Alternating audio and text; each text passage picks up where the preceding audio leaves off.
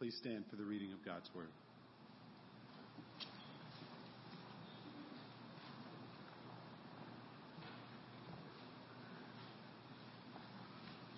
First Peter 4:12 through 19.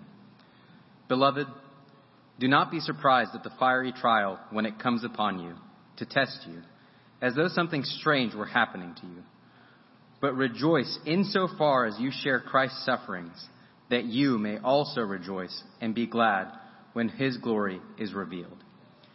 If you are insulted for the name of Christ, you are blessed, because the Spirit of glory and of God rests upon you. But let none of you suffer as a murderer or a thief or an evildoer or as a meddler. Yet if anyone suffers as a Christian, let him not be ashamed, but let him glorify God in that name. For it is time for judgment to begin at the household of God. And if it begins with us, what will be the outcome for those who do not obey the gospel of God? And if the righteous is scarcely saved, what will become of the ungodly and the sinner? Therefore, let those who suffer according to God's will entrust their souls to a faithful Creator while doing good. This is the word of the Lord.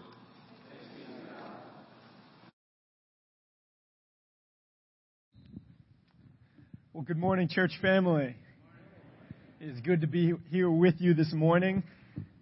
I will confess up front, I am tired, but it is a good tired. It is a good tired, and I'm thankful to have the opportunity to be here with you and for all the work we've gotten to do with the college students in the last week that have made me tired. So thank you for your prayers, and thank you for being here with us. This morning, we're going to jump in this passage I'm excited about. I want to start with a story, though. And a handful of years back, a few friends of mine and I were hanging out one evening, and I don't even remember what we were doing, but we found ourselves in the drive-thru at a McDonald's. And as we're in line at this McDonald's drive-thru, a man comes up to the window of the vehicle and knocks on the window, and we roll it down and speak to the man, and he says, "Pardon me, can you spare a quarter?" And I start to reach and look to see if I have any change, try to talk to the man for a moment. But before I can do anything, another friend in the car looks at him straight in the face and says, "Oh, sure, Quarter." And the man looked at us perplexed, just absolutely confused by the situation, as did everyone else in the car. And we thought, what is he doing? And our friend was just so happy and like, yep, there you go. And the man walked away so confused. I've never seen someone just so confused by a situation. And finally, we looked at our friend and said, "Hey, man, what did you think he said?" And he said, "Yeah, he asked if we could spell quarter." It's easy, right? I was like, "That's not what he said, man. He asked if you could spare a quarter. Why would a random dude want to know if you could spell the word quarter?" And so obviously we laughed for a good long time about this and still give this friend a hard time today. I won't say his name. But for those of you that know that were there that day, please don't out him without his permission. So we had a good laugh, but there's two things I think we can learn from this story that will help us today. Why did I share this story? Well, two things I want us to see. That one, listening is very important. And today we have a word from God that is not an easy word, but it's a word we need to listen to. And that leads to the second thing, that our expectations are very important. And sometimes we need God to reframe our expectations of what is true and what we see about the world. See, I don't think the man was confused because of my friend's answer was wrong. He spelled quarter very well. He did a great job. He was confused and upset because he expected something different and got something totally different than what he was looking for. And I think today, a problem we have in our church, in Western modern Christianity especially, is that we have an underlying, a foundational misunderstanding of truth, an expectation that is opposed to what God has told us, and it leads to a lot of problems in how then we live out our faith. And today, our passage of Scripture is going to speak directly against that. And so what I want to ask for you to do today as we go into this passage is I pray, my prayer going is that you would listen to God and allow Him to reframe your expectations according to His Word, and allow Him to move and work in this time. Let me pray for us one more time as we jump in. God, thank you for this day. Thank you for your Word. Thank you for the way that you move and work in our lives, and give us the opportunity to know you and to live to make you known. God, I pray you would bless this time.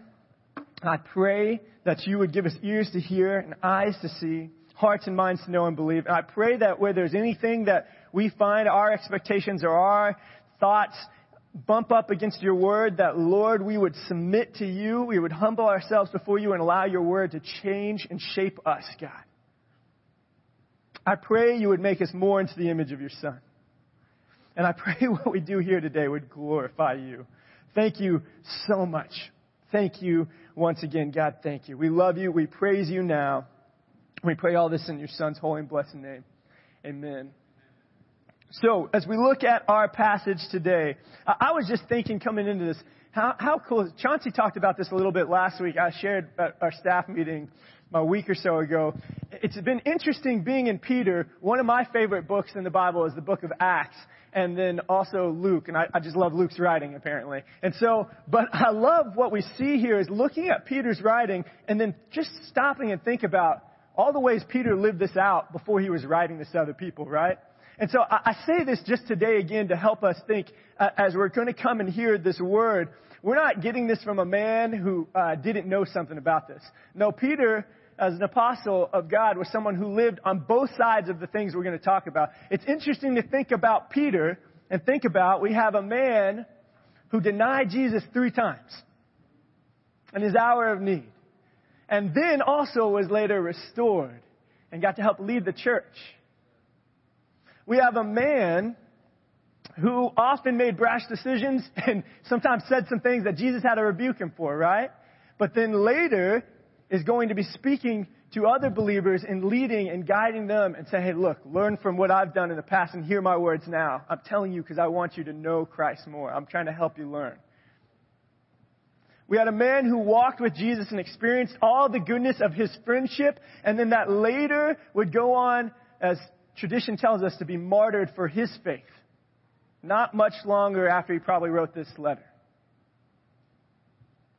Peter understood intimately what it looked like to follow Christ. The good, the bad, and the ugly. And so when he writes these words to us, he writes as a man, God writing through him as someone who understood, who personally experienced what he was talking about.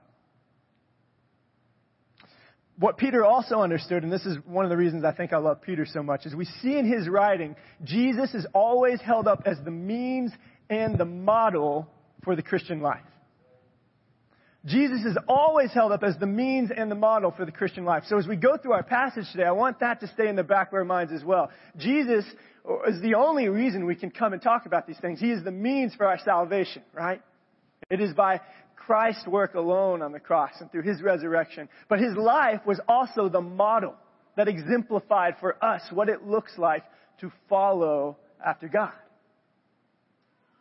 And so as we come, again, we see Peter lifting up Jesus and saying, let's look to him. And so today in our passage, I want to look at 4 observations as they stand out. I think there's a lot we could learn from this, but these are the 4 things that stood out to me as I was praying over this text. And then we'll look at the end at 3 things that hopefully it'll move us to do. So 4 observations from the text and then 3 things it'll move us to do. Observation number 1. And this is the big one. This is the one I've been praying for. I hope we can jump in and understand what the word is saying here. Suffering and trials are not the exception in the Christian life, but they are the norm for followers of Jesus. Do we see it here? Look at verse 12. Beloved. Don't you love that word? Man, what a good word. Brother Santos has been encouraging me lately. We've been doing our scripture memory as college students, and he's outpacing me at this point. And he keeps coming back to this word beloved that we got in Jude 1:20 and 21, and just how good it is that God calls us his beloved. And so when we get to hear Peter saying this, it's an affectionate term. He's speaking on behalf of God. We are God's beloved. We are beloved in the community together. We are brothers and sisters, family. And so Peter's coming, and what he's about to say is not to knock us down, but to build us up because he loves us. He says we are beloved in Christ. Beloved. Do not be surprised at the fiery trial when it comes upon you to test you, as though something strange were happening to you. Do you hear what Peter said? Church family, Peter says, my brothers, my sisters, I don't want you to be surprised about the trials, the difficulties, the hardships you're experiencing. Don't act like this is something strange. Why? Because you know if you're following Christ, this is the life. We can look at various ways the scripture tells us, but one that's very clear, Jesus himself said, right? If they persecuted the master, how much more so are they going to treat the servants? Right? Jesus said, blessed are you when you are persecuted for my name's sake. He warned us. He told us over and over. It's for not for no reason that he said, if you want to follow me, you have to deny yourself and take up your cross, your instrument of death that I'm going to face for you every day, and follow me.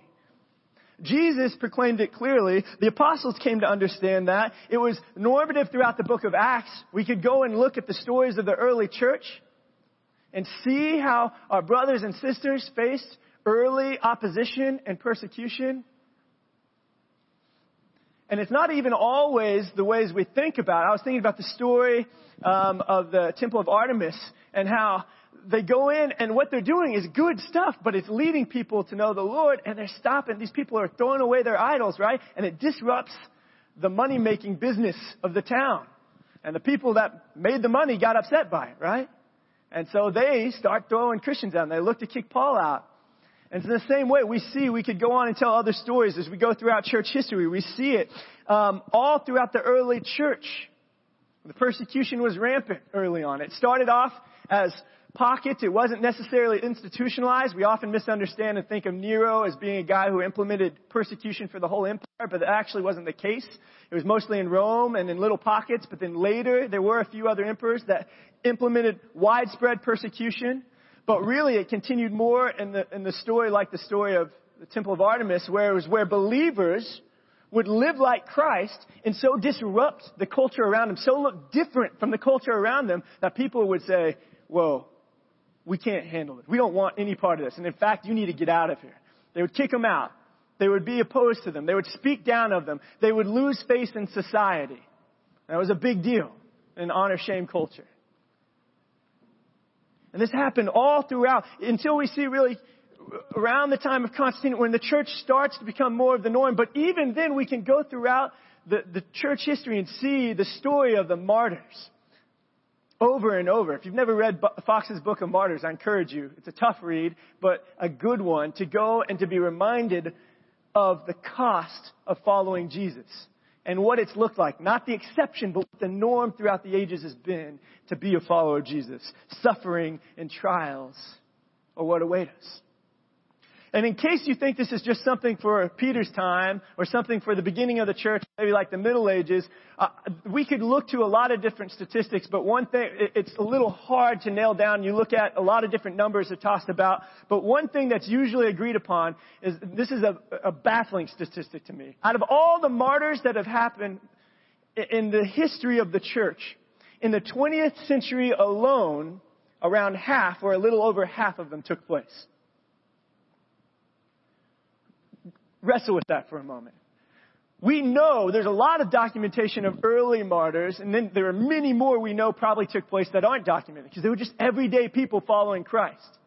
And that has continued to happen, but what we can gather is see that most likely in the 20th century there was such rampant persecution from communism and socialistic countries and some of these other areas where Christianity was just tried to be rooted out completely. We can look and say just in the 20th century alone, more than half of all martyrdoms took place.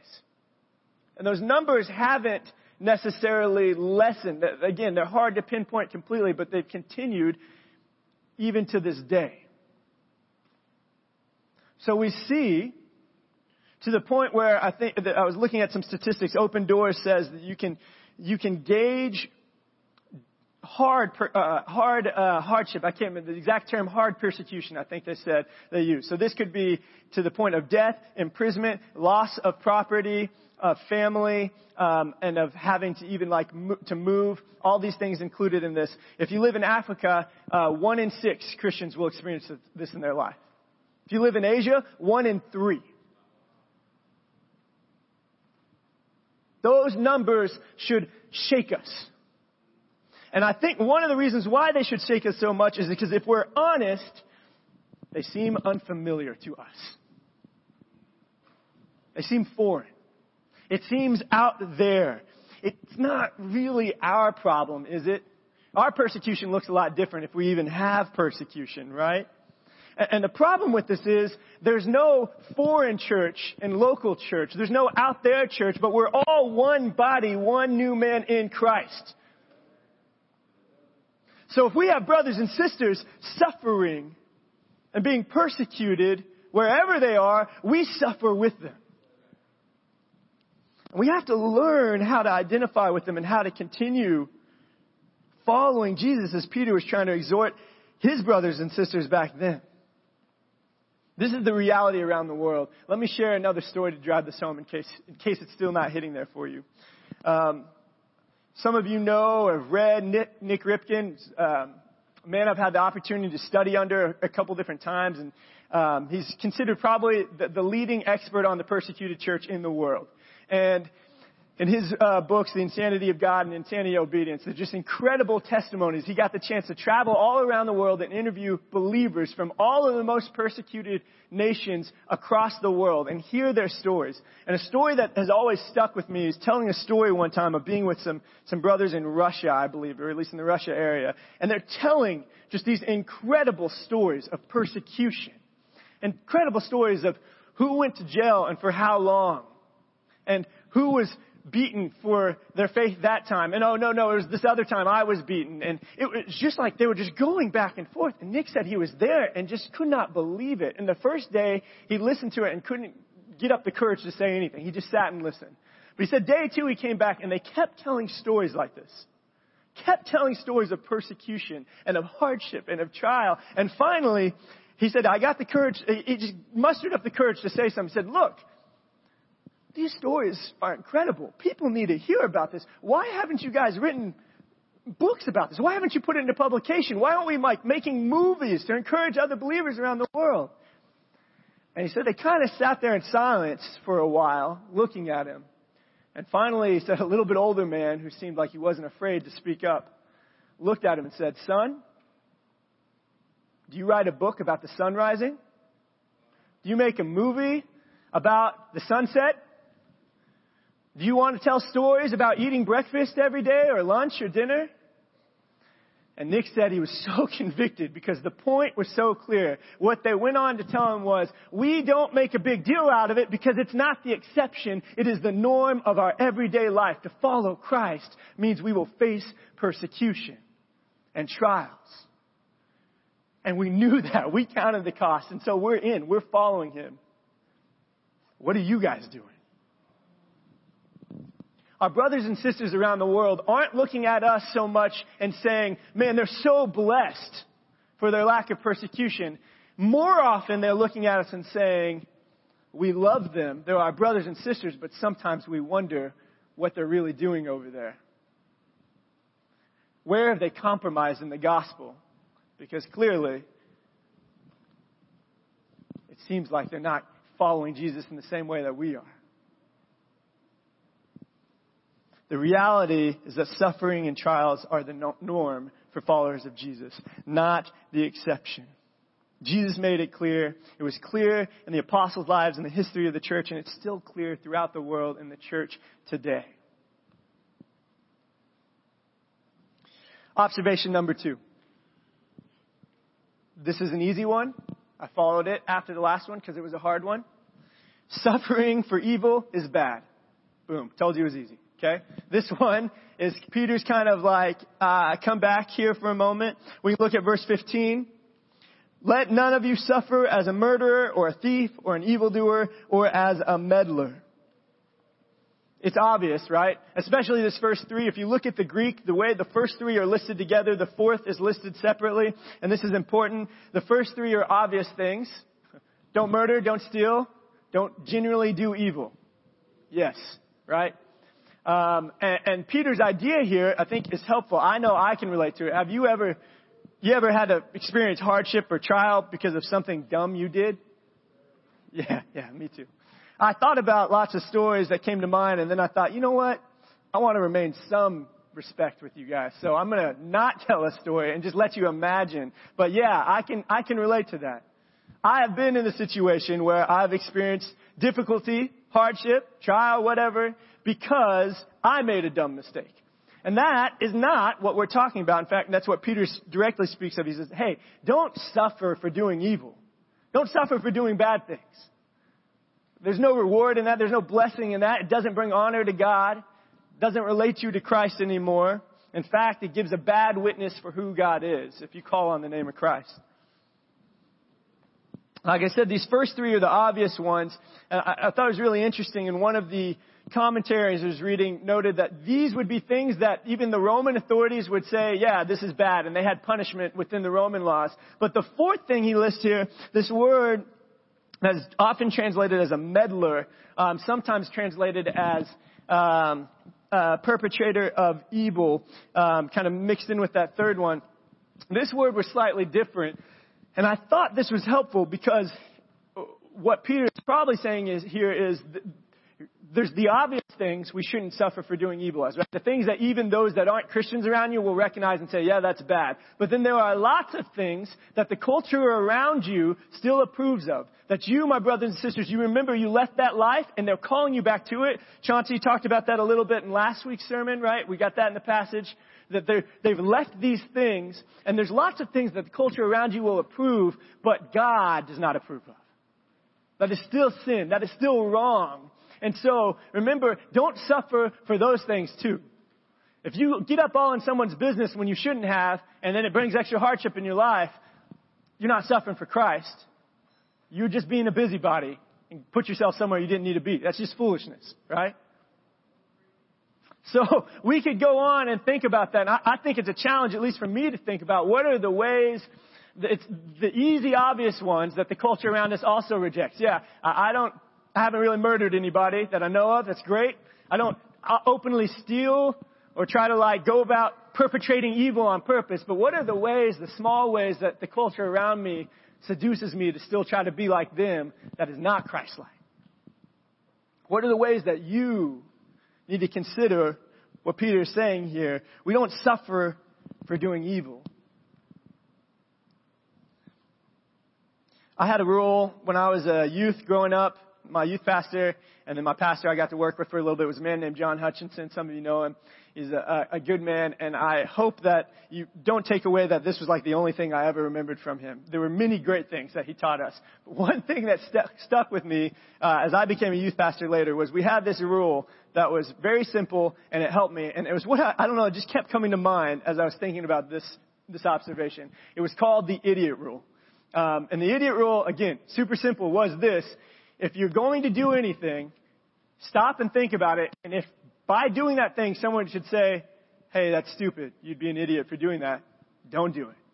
Real simple. And it was usually used when we went to camp or something like that. A bunch of, crazy boys running around doing dumb stuff. But it was effective. And I continued to use that rule throughout the time I was a youth pastor. And I felt like this was kind of Peter's idiot rule here. Look, guys. We're talking about real stuff. I know you're facing real hard stuff. There's real difficulty in your life. You don't need to act a fool and add any more problems to it. Right? We've got enough real problems as it is. So don't be an idiot. Don't suffer for doing evil, for doing bad things. We've got enough to deal with. So that's observation number 2. Observation number 3. Here we go. This is getting good. Suffering for Christ is an honor that brings the blessing of God's presence. Suffering for Christ is an honor that brings the blessing of God's presence. Let's look to the text, verses 13, 14, and 16. But rejoice insofar as you share Christ's sufferings, that you may also rejoice and be glad when His glory is revealed.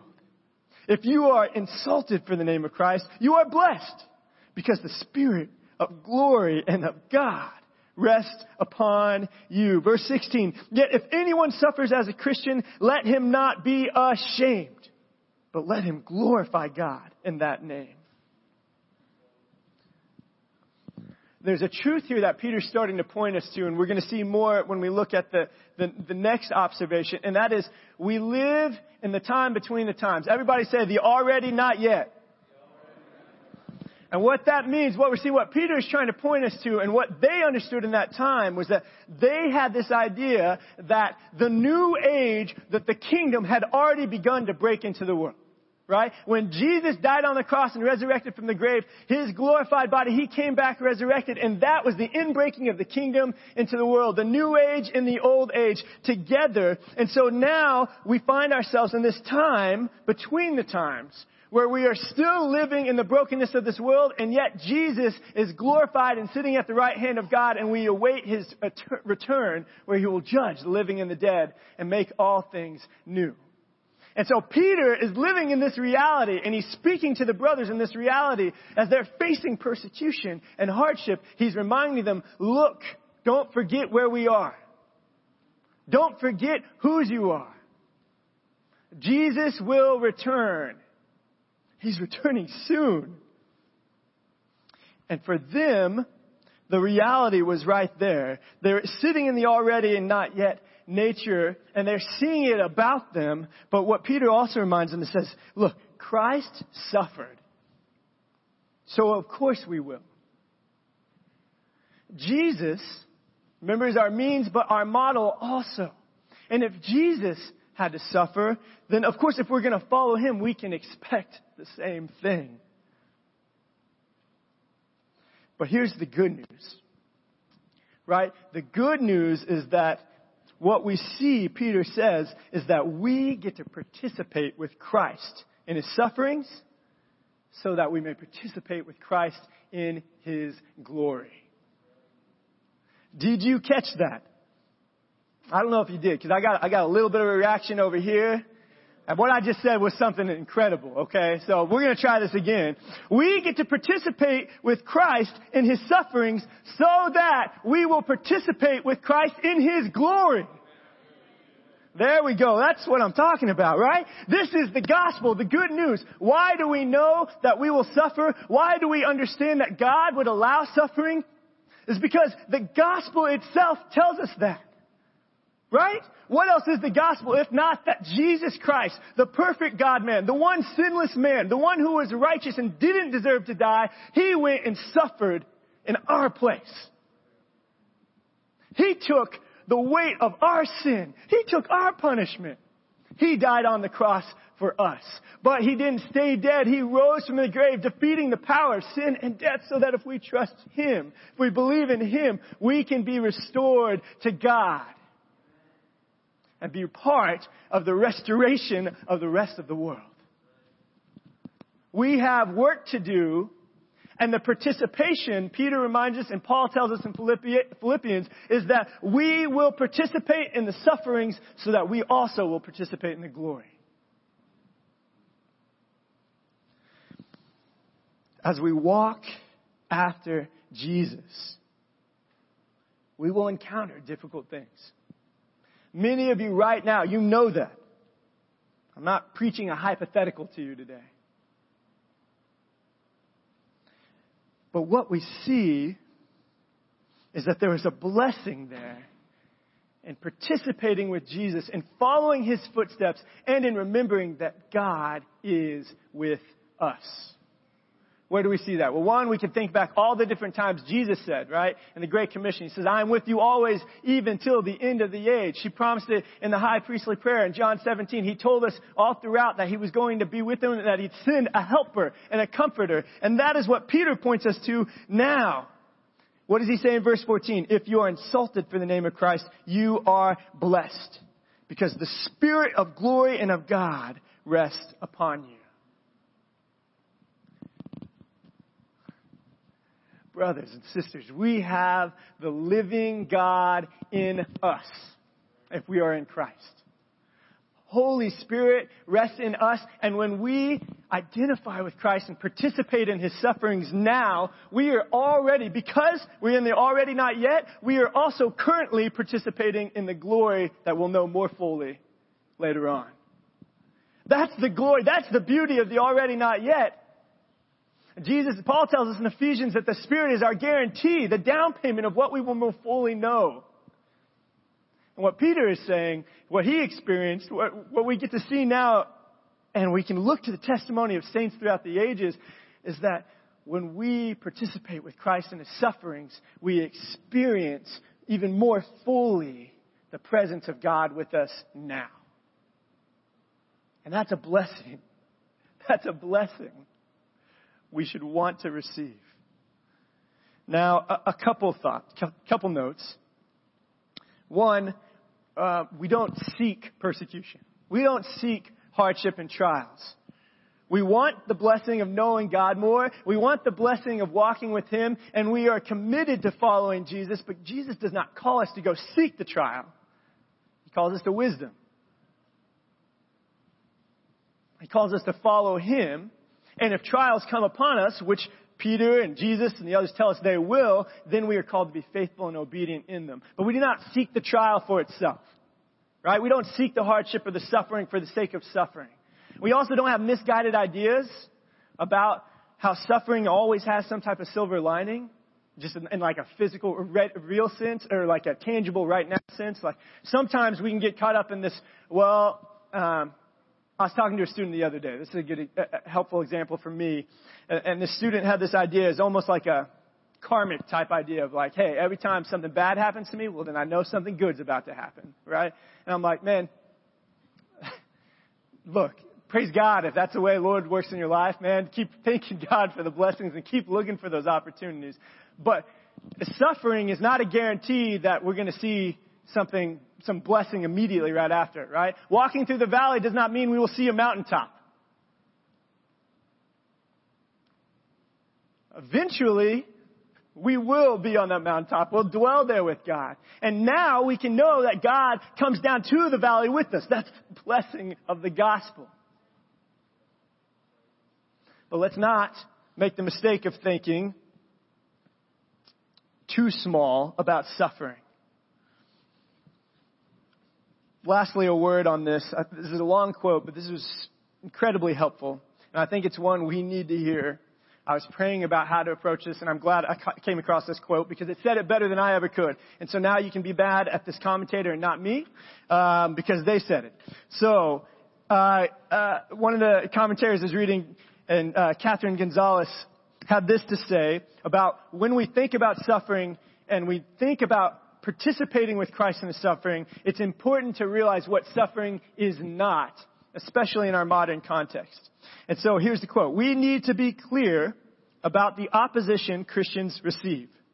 There seem always to be some Christians who take great pride in being treated negatively. They may be very quick to point out the errors of others or to refuse association with those they consider sinful. They may take pleasure in the sins of others because it makes them seem all the better. The hostility they engender may appear to them to be God's approval of their lives, whereas it is really their own judgmental attitude that causes others to reject them. We are not always the best judges of our own actions. It is the community itself that may help such people to see themselves more truly.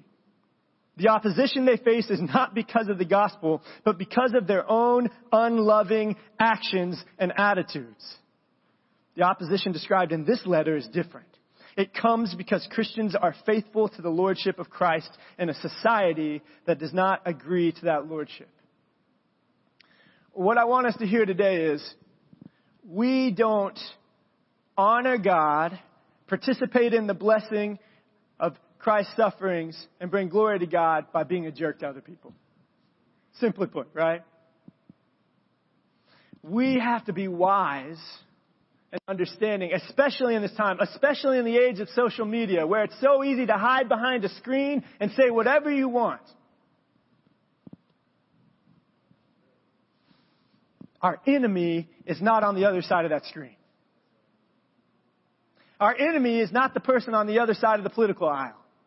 Our enemy is not the one who has a differing view on you about this thing or that thing. Our enemy is described very clearly from Peter. We're going to get into it in the next chapter. And it's Satan, the evil one. And he wants to undermine the works of God, and he wants to drag us down with him.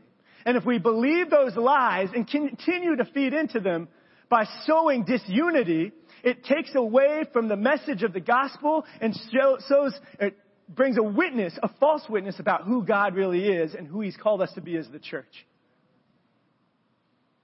So when we talk about suffering, there's a reality in the Western church that has been stirring for a while now to act like we have persecution when in reality it's just us being foolish again. Let's not fall into that trap. Let us be people who, if we err on the side of love. If we err on the side of gentleness and humility. Let's follow the words of Paul and say, hey, why would I not rather just be wronged by my brother than drag them before courts and malign the name of Jesus in front of people who don't know him? Let's err on the side of being Christ-like. The suffering will come if we follow Jesus. The trials will come. We don't need to make up any for ourselves. So let us cling to him and follow after him.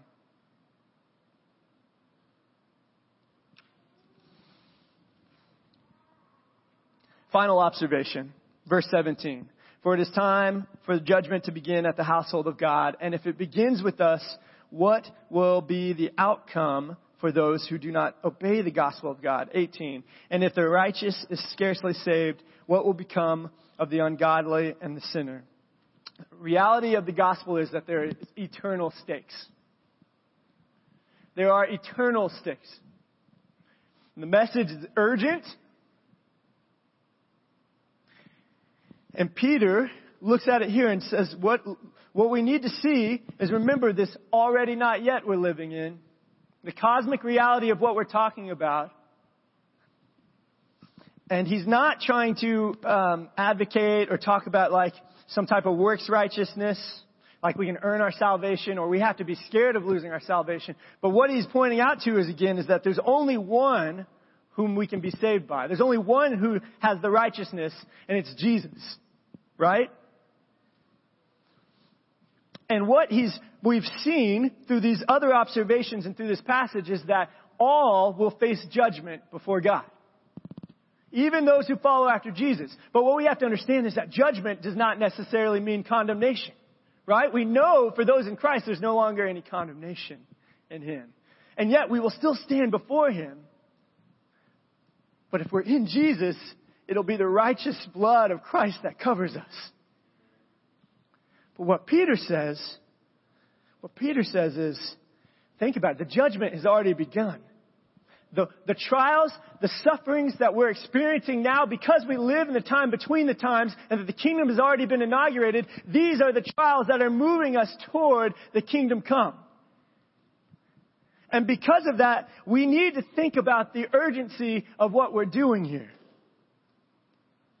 Because if the judgment begins with us, we know what we have in Christ.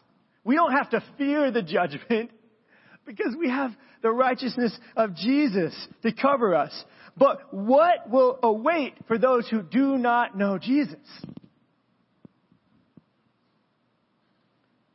What is there for those who are apart from Christ? What will become of the ungodly and the sinner? Peter's question has an implied answer. And it's if we are only saved by the righteousness of Christ, those outside of that righteousness will not be saved. There is an eternity separated from God. That is the reality for all who do not know Jesus. Our lives are not for ourselves.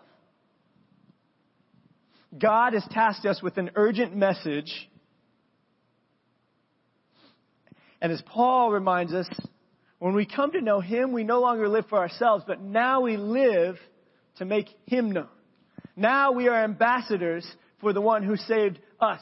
Now we get to go plead to the world on behalf of God, be reconciled to God through Jesus Christ. Why? Because the days are short. The time is coming. We don't know when Jesus will return.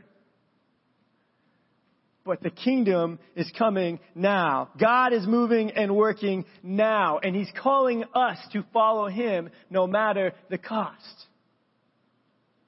And the message is too urgent not to listen.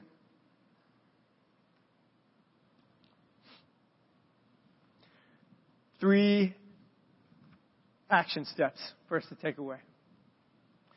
We look at this passage, hopefully three things we see help us to sum up. If you're a note taker like me, this comes from commentator Joel Green. It was a helpful summary of what we've looked at. So if we look at this, Peter turns to verse 19 and implies the question, how then should we live? In light of this reality, my brothers and sisters, how should we live? What does he say? Therefore, let those who suffer according to God's will entrust their souls to a faithful Creator while doing good. First action step, what do we see? Surprise at suffering should give way to joy. And shame in suffering should give way to glory. Surprise at suffering should give way to joy. Why? Because we rejoice in knowing the reality of whose we are, that we are Christ's, that we were purchased by His blood, and that we have a future that is assured in Him, and that we get to participate with Him right now in His sufferings, knowing we will participate with Him in His glory. And so the surprise, suffering doesn't have to be a surprise, but instead, like Peter says, it can be a joy. We don't naively rejoice in hardship or trials. It's not the difficulty that we rejoice in, but it's in the reality of who God is and His presence with us and the blessing we receive in walking with Him in suffering. Our surprise can turn to joy, and our shame from suffering can turn to glory. Did you see what Jesus was doing in their lives and what He still wants to do in our lives? The believers would come to know Jesus and would lose face in their society, right? They would suddenly lose prestige and honor because the society would look at them. Like I said, they look different now that they were following Jesus. And what Peter is speaking to them is saying, it is not a shame to follow Jesus. No, it is quite the opposite. It is your honor to follow Jesus, and it brings great glory to God. Glory you get to participate in. And today, it's true for us. We still face persecution. We still have to worry about what others think about us. I would be lying to you if I didn't tell you I don't worry about what people think about me sometimes. Probably way too much than I need to. But the good news is that I can trust in Jesus and follow Him and know it doesn't matter what they think about me. If I'm following Jesus, I know what my God thinks about me. I know my brothers and sisters have my back. I know the testimony of the saints throughout the ages, and so I can endure. I can persevere. I can follow on after Jesus and know what my life is to be about. My shame turns to glory. Number 2, we need to practice identifying with Christ in His suffering. We get to identify with Christ in His suffering because, again, as we suffer, we know we are following in the footsteps of our Lord and Savior who suffered before us. We see that suffering, trial, and opposition open new doors of opportunity to show the love of Christ. And so instead of running from it, instead of fleeing from it, again, we don't search it, but when it comes upon us as we're following Jesus, let's seek to identify with Jesus and ask Him, what does He have for us in this moment? Lord, help me to follow You. Help me to faithfully and obediently seek after You. We have the choice to identify with Christ in every hardship, in every situation, which leads to the third application here. Spoiler, title of the sermon, Trust God and Do Good. Trust God and do good. In some translations, we could see this translated as trust God by doing good. And I think that is helpful. What Peter says here is, how then do we see God in the midst of suffering? How then do we continue to follow God in the midst of difficulty? How can we be followers of Jesus in situations and circumstances where it seems like it'll cost us everything? And what Peter says is, well, that's exactly the right time to do it. Trust God. And trust your whole selves, your whole lives to a faithful Creator. This is the only time in the New Testament this Greek word for Creator is used. Peter is evoking this idea, reminding us of the image of who God is. He's not just the God of now, but He's the God who created all things and sustains all things, who holds all things together. He is the one in control of everything. He is sovereign over all. And if we think about all the things Peter's already told us, and we think about the testimony of Peter's own life as he's speaking to them, what he's saying is, brothers and sisters, look to me. Look to Jesus and understand we can trust this God. He's faithful. He's never failed us before, and He never will. So trust Him and trust your souls to Him and keep doing good. Keep doing the things that I've told you to do. Keep loving your neighbor. Keep seeking hard conversations and pursuing reconciliation. Keep giving until it hurts. Keep working even when you're tired. Keep seeking after me even when it costs you everything.